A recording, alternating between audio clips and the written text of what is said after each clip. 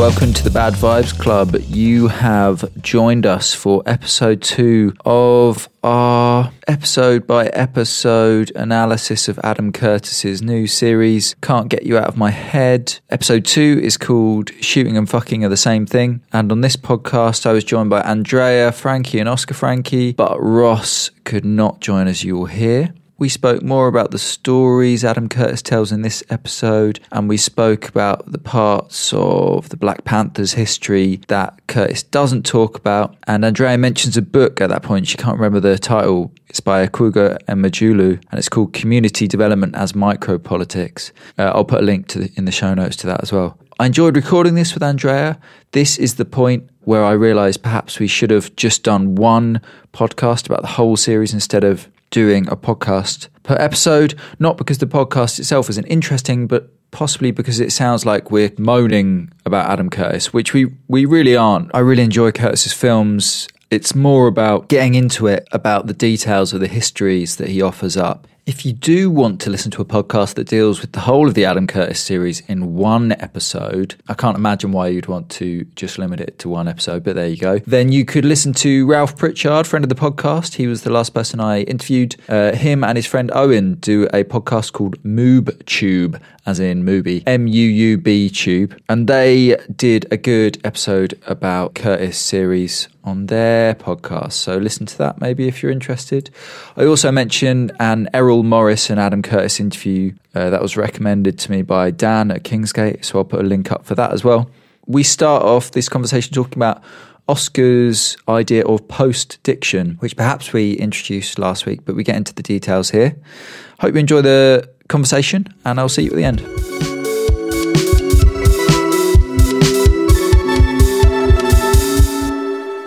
So we're here for episode 2 of Adam Curtis. This time I wrote the episode title down.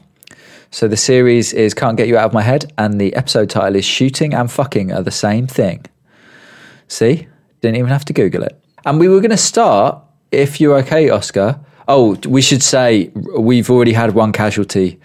Ross Jardine has fallen by the wayside. He's decided that having a small child and a new job is more important than recording a weekly podcast about a BBC television programme. So there you go. But I have got Andrea and Oscar Francke here to help me decipher the Curtis magic or whatever.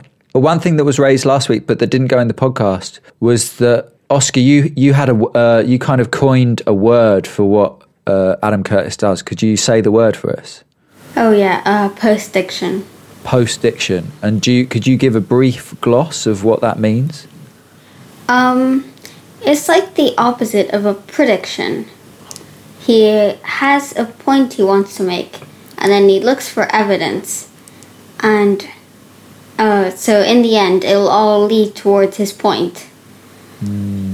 Yeah, that's post-diction. It's interesting. It's a nice idea because it's a bit like a conspiracy, but it's not quite a conspiracy.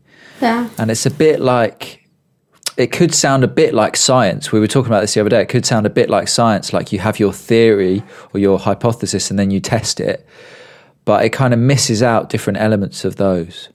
What do you think about it, Andrea? What do you think about post-diction? Well, I think the difference of science is that in science you would have an hypothesis and then you would look into the past and test it. So in a sense, you're kind of excited trying to find the things that contradict your hypothesis or make it more complicated. And then at the same time, you usually set those parameters. So you also try to predict the future. So you kind of like, you use the past to test that hypothesis, and then you kind of construct an experiment that would allow you to kind of test it as a predictive thing. And I think what Oscar pointed out with the post-diction that is interesting is that there's no, it's just confirmation, right? It's like it's just looking for ways to kind of like justify that what it's saying is truth. Because you also said that it was, Oscar, you also said it was confirmation bias that Curtis was showing. Oh yeah. In the last one. Do you still think that about this episode? Possibly. This episode, in my mind, made a bit less sense than the last one.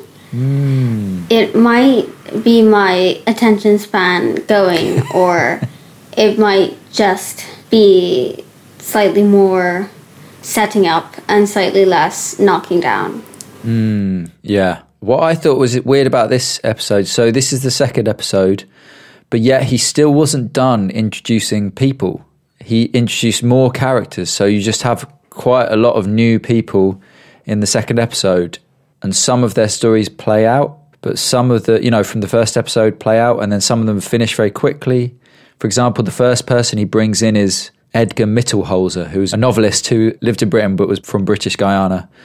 And he wrote about violence and racism in the Empire. But then he's quickly kind of dispatched, or he dispatches himself. And then we don't hear from him again until Michael de Freitas, aka Michael X, disappears into the Guyanan forest. And Curtis says this was exactly the same Guyanan forest that Edgar Mittelholzer had written about, as though there was a kind of a grand reveal taking place. But of course, he was the person who introduced Edgar Mittelholzer to the whole thing, and he doesn't have any other place in the whole story. So I felt that really reminded me of what you were saying about confirmation bias, but how you can kind of set it up for yourself. Like he just put something in there and then later used it to confirm that there is connections between these things, even though he's the only person who's in charge of all this stuff. But I think that goes back to, because over the week, so Matt and I had these conversations on WhatsApp over the week about how maybe the post-diction thing was doing the same thing that I was doing last time, which is like trying to understand this through like a journalistic framework or through like a science knowledge-making framework. And then maybe this is just because of the way Curtis frames his work when he talks about it, but the actual work is much closer to what an artistic process would be. And I think that's something that at least both of us do a lot, which is, you get interested in something. A lot of the time you have this intuition about a certain feeling or a certain tone or a certain type of, relation that excites you. And you just go into the past and try, or like the present, and try to find things that you feel are similar because you get something from gathering all. So it's almost like a collecting of that you do through your instincts that gives you something when you put it together. And it feels like to me, and maybe that's what Oscar was saying about this part. We were talking earlier today, and I was like, I don't remember almost anything from this episode because it's so loose and it's just like a series of things that you're feeling or encountering, and maybe those kind of like connections that come up with a hypothesis or a theory and defend it is something that I feel like maybe I'm at a certain level projecting on the work. I don't know how you both feel about that. Hey, the one thing I wanted to show you guys, can you see my screen? Yes. So this, for the listeners, this is a screenshot. I was writing about this the other day. It's the opening quote from the start of the series from episode 1. And it's a quote from David Graeber that says, "The ultimate hidden truth of the world is that it is something we make and could just as easily make differently." I was writing about how Curtis uses titles, because it's quite weird the way he does it and quite sporadic. But this title card struck me as really interesting because firstly, it's an academic quote and it's kind of attributed. So that's weird anyway, because generally he doesn't really attribute things, or he just attributes them in his voiceover. And then secondly, it kind of tells you, it like summarizes the whole point of the film. But it's also so banal, right? And I know I'm not a Graeber fan, but that's like an Instagram thing that an influencer posts to be like smart or something. It's just like there's so many people that have said similar things to that and probably a lot more interesting. And the fact that he chooses Graeber, who also just passed, it's just, I don't know, this sentimentality is the thing that I just find so, I'm like, of course, that's that. But last week, Andrea, you said, I wonder whether Adam Curtis is going to reflect on the way that he, has the formal methods that he is using to associate ideas. And it did strike me that this is an interesting quote for that, because if it's the artwork kind of talking to us, that is a bit of self-awareness. That's the only way in which this quote is interesting. It's the only way in which this quote is not banal, is if you think of an artwork itself talking to you. So the ultimate hidden truth of the artwork is that it is constructed and that it could have easily been constructed differently. So that's just as a nod to your question last week. I wonder whether he's going to be a bit more self-reflexive and start to reveal the constructed nature of it. I did think, maybe there's something there. I'm not sure. Again, I'm not sure if he noticed that's double reading. I just thought it was an interesting thing to share in regards to that kind of effective tone that he's building up, because it starts right at the start, this kind of layering of like it being a conspiratorial style of filmmaking, but also being about the notion of theorizing and the notion of conspiracy theories. At the moment, he's establishing connections, but he's not necessarily establishing causality. And that's what makes me think that it's more like of an art process of like, you know, associating things that produce similar affects or things like that. But I don't know. I feel like similar to what you're saying about the title, I'm always like on the fence on how much of this is just projected. And sometimes I'm in a better mood and sometimes I'm in a worse mood. I mean, I think that part of the reason is when I put up the last podcast, a friend of mine, Tomoharo, was tweeting back, and he said the way he kind of described it was that Curtis just says everything. He basically uses the plainest, most descriptive language. He says things like, these 4 revolutionaries all failed, and they all failed in exactly the same way. And you just think to yourself, if you're watching it with any kind of criticality, you just think they're not really related in their aims, so therefore they can't have failed in the same way. And also what you've showed us doesn't really add up to them failing in the same way. But I suppose just it's easier to just say it is or something. Like, I'm not quite sure of his intention, but that is just the way he writes things. You know what we should do? We should talk about the Black Panthers, because you said that you and Oscar had started a conversation earlier. So the Black Panthers are kind of introduced as a group in this episode, but he particularly introduces Afeni Shakur. So do you guys want to talk about the Black Panthers? Because you apparently you started a conversation earlier, but you were going to save it for the podcast. I think the thing we both were noticed about the Black Panthers, which kind of develops from the conversation we had last week, was that there doesn't seem to be any thinking. That he's working with the archive of the BBC, which means that there's a specific filter to the images and the kind of the stories he's telling. So he's presenting the Black Panthers in a way that it's just like, it's this kind of radical, I'm saying they're not radical, but it's like this group of people that are focused on the revolution and then the kind of the violence of the police agents that are infiltrated. It kind of like fits that scheme. It just feels like, you know, the Black Panthers are just people that all the time are meeting together and just basically planning violent acts. Well, actually, the Black Panthers are like this, you know, amazing, incredibly sophisticated organization that, you know, organize breakfast clubs for children. That, you know, I just last week watched the documentary called The First Rainbow Project, that is about the Black Panthers in Chicago and how they work with the white Appalachians and with the Puerto Ricans, and then this is spread all over the US. So the Black Panthers were involved in groups with Native Americans, with Asian Americans. It was like a group was super interested in multiracial solidarity and solidarity with the third world and with, you know, colonized countries. It's incredibly sophisticated in its politics and has an amazing relation with the history of civil rights as well. So it's not like, you know, that thing that Martin Luther King Jr. didn't come one day and then, you know, this new movement completely opposed to that appears. There's like an amazing story of how, you know, the leaders of the Black Panthers start in the civil rights movements and move on. But all of that is completely not part of the picture because the BBC at the time is only interested in documenting the Black Panthers as a terrorist story, and then a story of these terrorists that then become, you know, in court, become something else. And I think one of the things that was really interesting is that when it gets to the court bit, when they have the police that were infiltrated, that were actually, you know, the police that were convincing the Black Panthers to commit this act of violence, and they take the stand, what Shakur does is ask, well, but didn't you thought the work we're doing was great? Didn't you thought the breakfast clubs were great? Didn't you thought? And I was like, yeah, but we also have, like, Curtis has also failed to show us that, because that's not part of the BBC archives. Yeah. Does that make sense? And it's a bit the same of the Kenyan story the week before.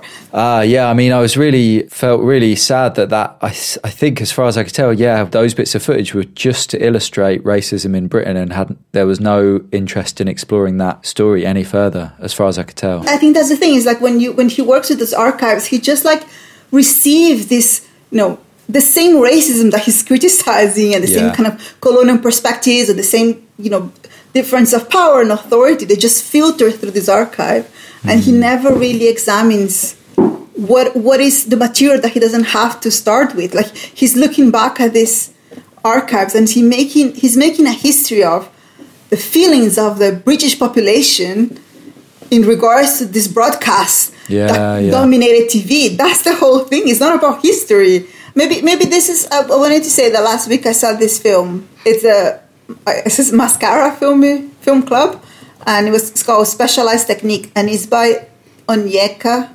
Igwe, and if I'm pronouncing the name wrong, which probably I really apologize, but it's about these films made by William Sellers and the Colonial Film Unit, who, had all these rules about like slow edits and no camera tricks and minimal camera movement, and they go and kind of like film black dance for the colonial, as part of the colonial British project. And again, like they're kind of like collected it with this idea of like neutrality and participatory, and this artist goes back to those films, and she just like have this amazing interrogation and dialogue, and just showing how actually unneutral those films are, and how, little voice and little agency the people that are being represented have. And I watched that, and it also like, it really made me have a completely different relationship with the people that are on the archive images that Curtis uses, which I feel have absolutely no agency in his, in the way he uses them in the film. I mean, he's institutionalized, right? He's been there for a very long time. If you're a producer at the BBC, when you say the archive, you mean the BBC archive. I thought it was really interesting that there's one bit of footage in there that obviously needed accreditation because it's from a different archive. Did you see that? Mm-hmm. It's like a really nice kind of weird bit of footage of like a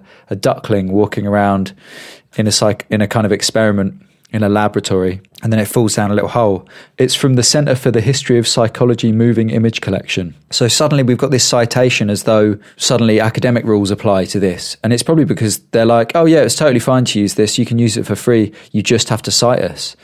And so he just has to do it. Whereas he doesn't do that with any of the other footage he uses from the BBC. And you suddenly realise like, yeah, its relationship to script can be totally illustrative. It can literally be the thing he's talking about right then and there, or it can just be totally associative. He's like a fish and the BBC archive is his water. You know that stupid joke about like an old fish swims past a young fish and says, how's the water today? And the young fish goes on and he's like, water? What the hell's water? For Curtis, that's the BBC archive. It's just completely natural that's the only footage they've got. But it is weird. The other reading I thought for the Black Panthers bit, so the whole story that he tells is Shakur becomes part of the Black Panthers. The Black Panthers are a revolutionary party, like you say. He kind of misses out all of the other stuff that the Black Panthers did. The police infiltrate their cell and instigate basically a huge act of bombing, and then they get taken to court, and Shakur, she defends herself and she questions the undercover police agents, and she says, weren't you proud of all the things we did? Aren't you ashamed of what you've done to the community? And this kind of thing. Anyway, the jury acquits all the defendants, and it's a very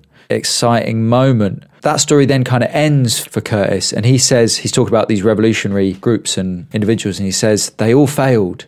But of course, he's just illustrated that they kind of didn't fail, and that if they did fail, they only failed in their revolutionary aims, which weren't their point. And also that if they did fail, it was only because they were infiltrated by undercover agents. It's like on all levels, his kind of attribution of failure to the Black Panthers doesn't quite fit even with the story that he has told. That's what I noticed as well. Like, it didn't quite match up with what he had said, let alone with the fact that, of all the other stuff that the Black Panthers did. Well, then he does this quite cruel thing where he shows Eldridge Cleaver setting up a fashion company and Bobby Seale becoming a TV chef. And it's like, well, after the Black Panthers, like, if you told the whole story, then fair enough, like, use that footage and show us what happens when you're in a revolutionary group and the government basically cuts you off from the economy. And like, the only route back into the economy, I'm assuming, for those people was to rely on their celebrity that they'd gained through being in the Black Panthers. Now, that's an interesting story in itself, but Curtis doesn't have enough time to tell it, so he just uses it to essentially set them up as figures of fun and figures of kind of not quite ridicule, but like to see that they have failed by becoming part of celebrity culture or something. But I think there's two things there. One is, when I was watching, one of the things that I keep thinking about was about Okugo Mejulo's book, which is called Micropolitics or something. I'll send you the link. But it's like this amazing book that she wrote that is looking at the history of sort of a community, what she calls community work in the US and the UK over a period of time. So comparing it through like the post-war, the Reaganite-Thatcher years, and then the new Labour and kind of the Clinton government.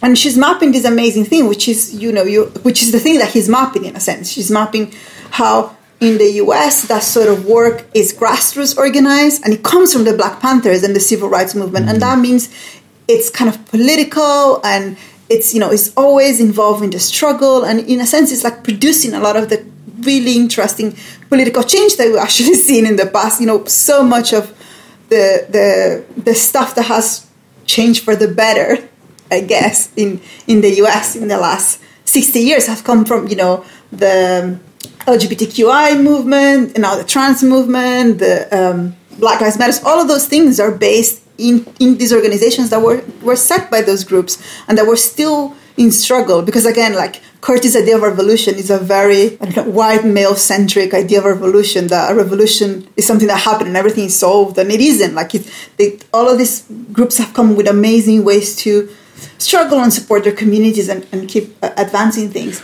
And then she compares that with the UK, which after the post-war, immediately Labour set community work as something that is done for the people.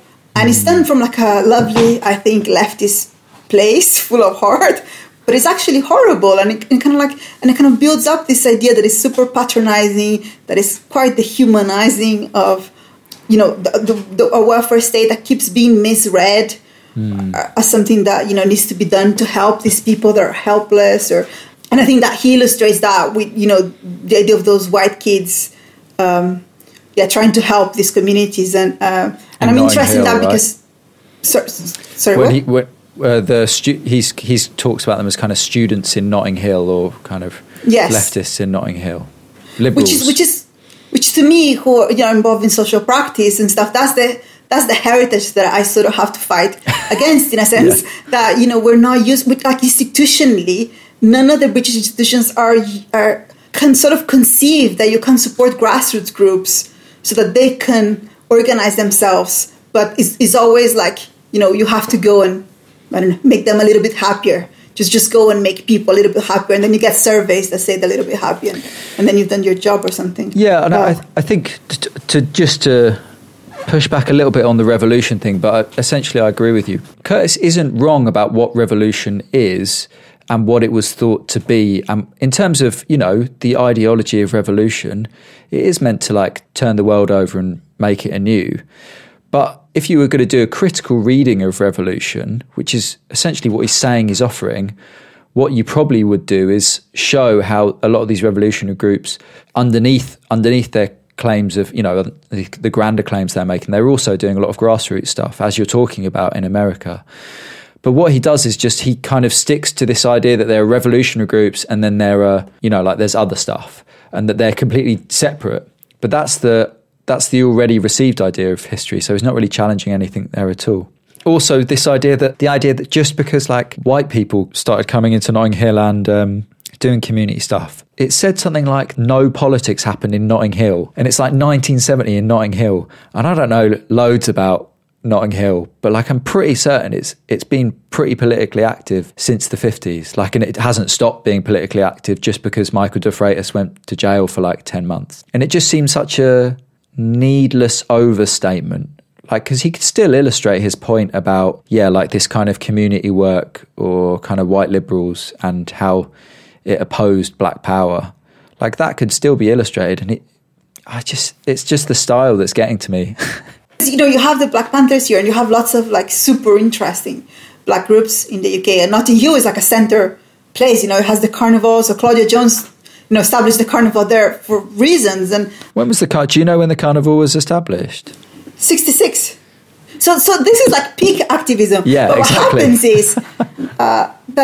What happens is he doesn't have images of that because the BBC is not covering the amazing grassroots that black communities do in Notting Hill or in London in general, right? We have so little images of, and those are like, again, they're images that were produced in the communities. That's the one thing I was going to say, is that although I'm almost certain you're correct about that, I also think he likes this idea that revolution failed and that was the end of one era, and then the new era was about individualism and that's the start of another era. And to make that really neat, he has to say things like black power failed, when in fact, of course, it kind of, it just did lots of different things and it wasn't all in the purpose of kind of revolutionary activity. And that's what's kind of galling, is that I don't know, but like I'd assumed if you really wanted to find it, you could find some BBC footage, or if you really wanted to tell the story of, I don't know, say the Notting Hill Carnival was really important to him and the BBC didn't have the footage, he would have the means to get archive footage from elsewhere. I'm sure people would be happy to offer it up to him. But I think he's, like you say, he's kind of so tied to the BBC that he's just thinking, oh, well, if it's not on the BBC, then there's probably not some other great resource that I can find that has it. And I think the other thing that annoyed me about the whole thing is that then to use Tupac Shakur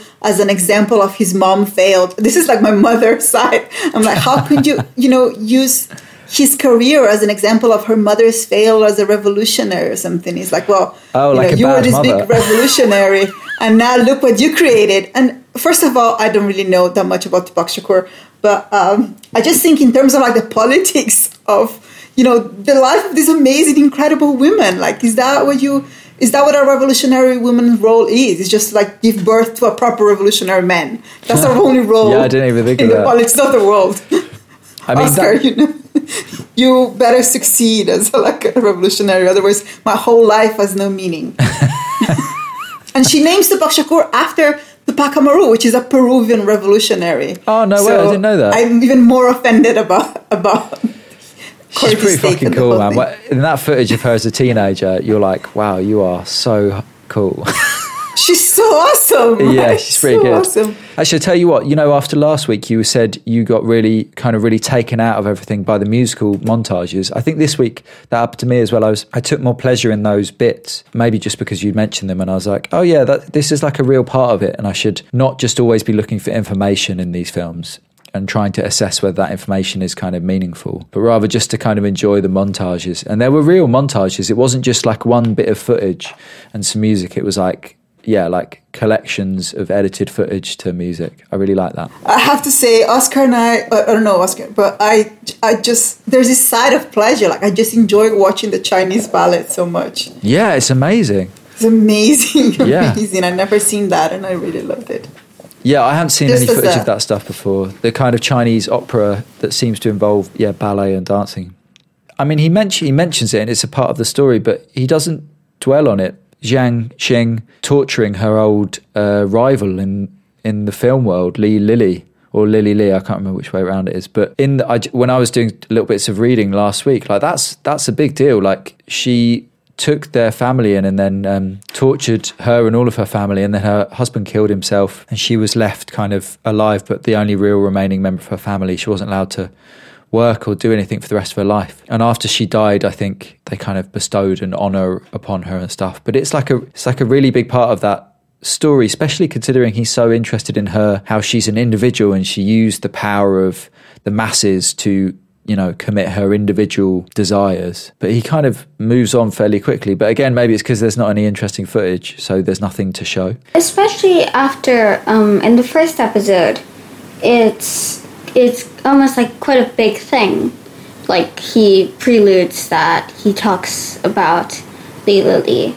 So you would think that it would also be a big thing in the second episode. Yeah, that's a good point. The first episode, that's kind of how he sets Zhang Xing up, isn't it, by using this rivalry with Li Lili. But again, maybe that makes me think of your word post-diction, because maybe if you come up with the conclusions first, then when you get, when you make that kind of those ideas meet up, it's not quite as satisfying as when you work with the material you've got and see what happens. Maybe that's a kind of inevitability.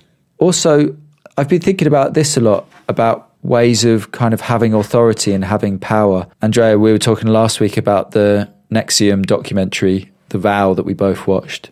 And I've been doing some writing about Nexium, and what I noticed with Nexium is that they change very small units of meaning. So they have their own handshake, and then they also have their own system of emotions, and they kind of change the meaning of emotion. So joy means something slightly different. And then they also change the meaning of words. So they change the meaning of victim and responsibility and things like that. And they do this almost as a way to indoctrinate people, but also to check that people are submitting to their indoctrination. And obviously Adam Curtis isn't trying to run a cult, I'm not suggesting that at all, but like, it struck me, but right at the end he's reusing this phrase dream world over and over again. Did you notice that he's using dream world to describe, he's kind of what in lots of theory I think would just be called ideology, but he's using it, instead of talking about the ideology of the kind of individualists' ideology that's affected by, psychological theories in the late 20th century. He says the dream world, and you control the dream world and keep everyone happy while racism carries on outside. But that, to me, dream world is just a phrase that he's come up with. And though I'm fine with it, I'm also just certain that other people would have already had ways of describing that he has dismissed or decided that are too complex for people. But that means that people, if they're interested in this stuff, they just can't follow it up. Do you know what I mean? If you Google dream world, it's not going to come up. Does that make sense? This idea where he's kind of slightly changing the terminology to make it simpler and clearer, but by doing so, he's rendering it kind of useless in terms of wider reading or research or knowledge for people. But I think he does have this kind of dismissal of the expertise, right? Dream world, the act of saying dream world to me is so like a QAnon, flat earther. Yeah. Sort of again, coming up with this, it's just this idea that he and we, because we watch his documentaries, we are the people that know the real world. We took the red pill or whatever. Well, other people, and the fact that it's a specific word is because he's a specific unveiling of the real world. It's not about creating a concept so that we together can understand something better. It's kind of an ownership of a process of unveilment, which is similar to Nexium in the sense, and goes back to this idea of. Well, what it means is that if you're both Adam Curtis fans and you say dream world, the other person knows what you mean. But if you're not an Adam Curtis fan, they don't know what you mean, and they just say, What's dream world got to do with 20th century politics? And to explain it... And then you look at them and you're like, oh, it's because you're still living in the dream world. No, you're still living in the dream world by not watching Curtis. But I really did... I did enjoy it. I thought it was more setup, which again, I was really surprised at. I really thought there would be more association, more stuff, but it just felt like there was more setup. Oh, I did do one thing. I went and read an interview. Someone suggested an interview. Oh, is that the Errol Morris one? Yeah. Sorry, you posted on Twitter. Yeah. I haven't read it. It's kind of cool. It's a nice interview, and it's just after The Power of Nightmares came out, which was the early 2000s when the Iraq War was on. He says, the person I love best in the world is Max Weber, the sociologist from the late 19th century, who I've never read, actually. Have you read any Max Weber? Just a little bit. But it's funny because the other person that I'm friends with, which is a total libertarian, also adores Max Weber, so it makes total sense to me. Okay, well, he's one of those people I've always thought, he seems quite interesting, but I've never actually sat down and read. And then finally, this is interesting. Maybe we can end on discussing this. So, Adam Curtis says, people criticise my film by saying things like, why aren't you balanced? Why aren't you putting in the other views? And my response was, what if the other view is wrong? And I was thinking about that. And I was thinking, no one says that about anything. No one ever says, why didn't you put in the other view? And I was thinking, where's he got that from? That's no one's critique of his films is why didn't you put in the views of the neoliberal people who went to war in Iraq? No one cares about that if you're watching a documentary about why the war in Iraq's wrong. But what people are interested in is accuracy, if you're talking about journalism at least. And then I realised where he's got it is it's the BBC he's got that, because that's what the BBC did, right? They were accused of inaccuracy and they responded with balance by being like, oh, okay, so instead of having one expert on, we'll have an expert and an idiot on. Or instead of having one idiot on, we'll have two idiots on, and they can just be in opposition, and that's balance. So in terms of our BBC thing, maybe that's it. That's where he's got this idea that, I don't know, he's doing a particular truth-focused form of journalism that isn't about balance. But he's invented that, or that's the straw dog of the BBC. Well, I don't think he's invented that, but I think the beauty of it, which I just read tiny bits of it, but let's hope that Ross joins next Friday, is that we had this whole discussion about fact-checking, and I was trying during the week to figure out what is the fact-checking, if there is a fact-checking process, or, what is it? Because that's something I'm quite fascinated. Fact-checking something, sociology is different from fact-checking something for the New York Times or whatever. And then Ross just found this insane amount of documents and policies about the BBC, and it wasn't about fact-checking at all, right? It was a kind of a political thing that goes a lot more about balance and their charter, isn't it? He found all this stuff in their charter, which I can't remember if it ever actually alluded to fact-checking, but it mentions accuracy and stuff like that, but it doesn't ever lay out the kind of technical. Yeah, I think that's what, like you say, that's what's interesting. It's like, okay, so it wants things to be, I can't remember the phrase, but it wants things to be accurate, but it never actually says what it means by accuracy and how it particularly achieves accuracy or how it tests things for accuracy if they're found not to be accurate by viewers. But it would be interesting to hear like what the particular fact-checking process is, not just for Curtis, but for for BBC documentaries in general. They will have a process, but is it centralised, or is there just different departments, or is it you just get it all signed off, you get an external fact checker or whatever? It has these amazing things like why would you need to be referred to the thorough policy? Well, if the nature of the content makes it would make it considered controversial. So if it's not controversial, then you don't have to go through this process. Like there's all this amazing stuff in the policy that again, like Ross is so good at reading these things, but yeah, that's interesting. You just send us like. So if you say something that's untrue, but it's completely banal, well, I suppose it means that you can like repeat stuff that the government say, for example, and like no, you can't be criticised for it.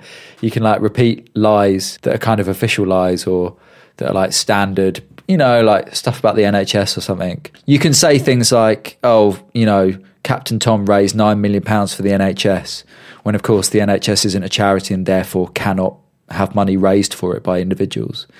Like you can repeat that, and even if lots of people complain, it's like, it's just a platitude, so we don't have to be accurate with it. So I think that what they say is, this is the guidelines. The BBC is committed to achieving due accuracy in all its output. This commitment is fundamental to our reputation and the trust of our audiences. The term due means that the accuracy must be adequate and appropriate to the output, taking account to the subject and nature of the content, the likely audience expectation, which probably is none from other Curtis films, and any sign posted that might influence that expectation. The due accuracy required of, for example, drama, entertainment, and comedy would not usually be the same as for most factual content, which is a discussion that we had before, like if he's like seen inside as entertainment or journalism.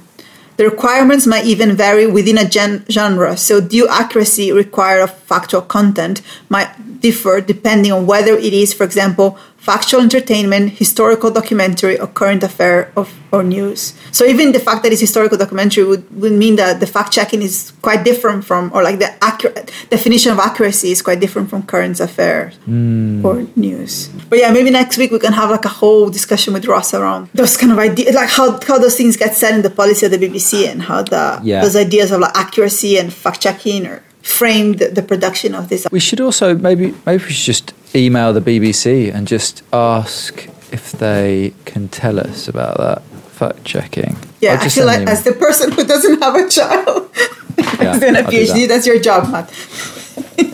Okay, cool. Oscar, have you got any final thoughts to add to our discussion of episode 2? No. Sweet. All right, we'll just keep coming up with your new words because they're quite good. I like them. You could do that. You could contribute a new word every week. I'd really like that. That'd be really cool. But post-diction was a high point, so I don't know if you're going to match that again. We'll see. We'll see. All right, guys, let's call it a day because that was fun. And that's a good amount of time.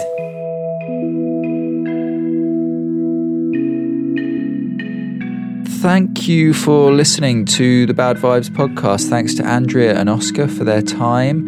And we'll be back next week. We're going to try and keep this weekly so that it doesn't drag on for too long. The old moan-a-thon continues, and hopefully Ross will be back with us and we'll get some bloody answers from the BBC about their fact-checking process. All right, thanks so much. Bye.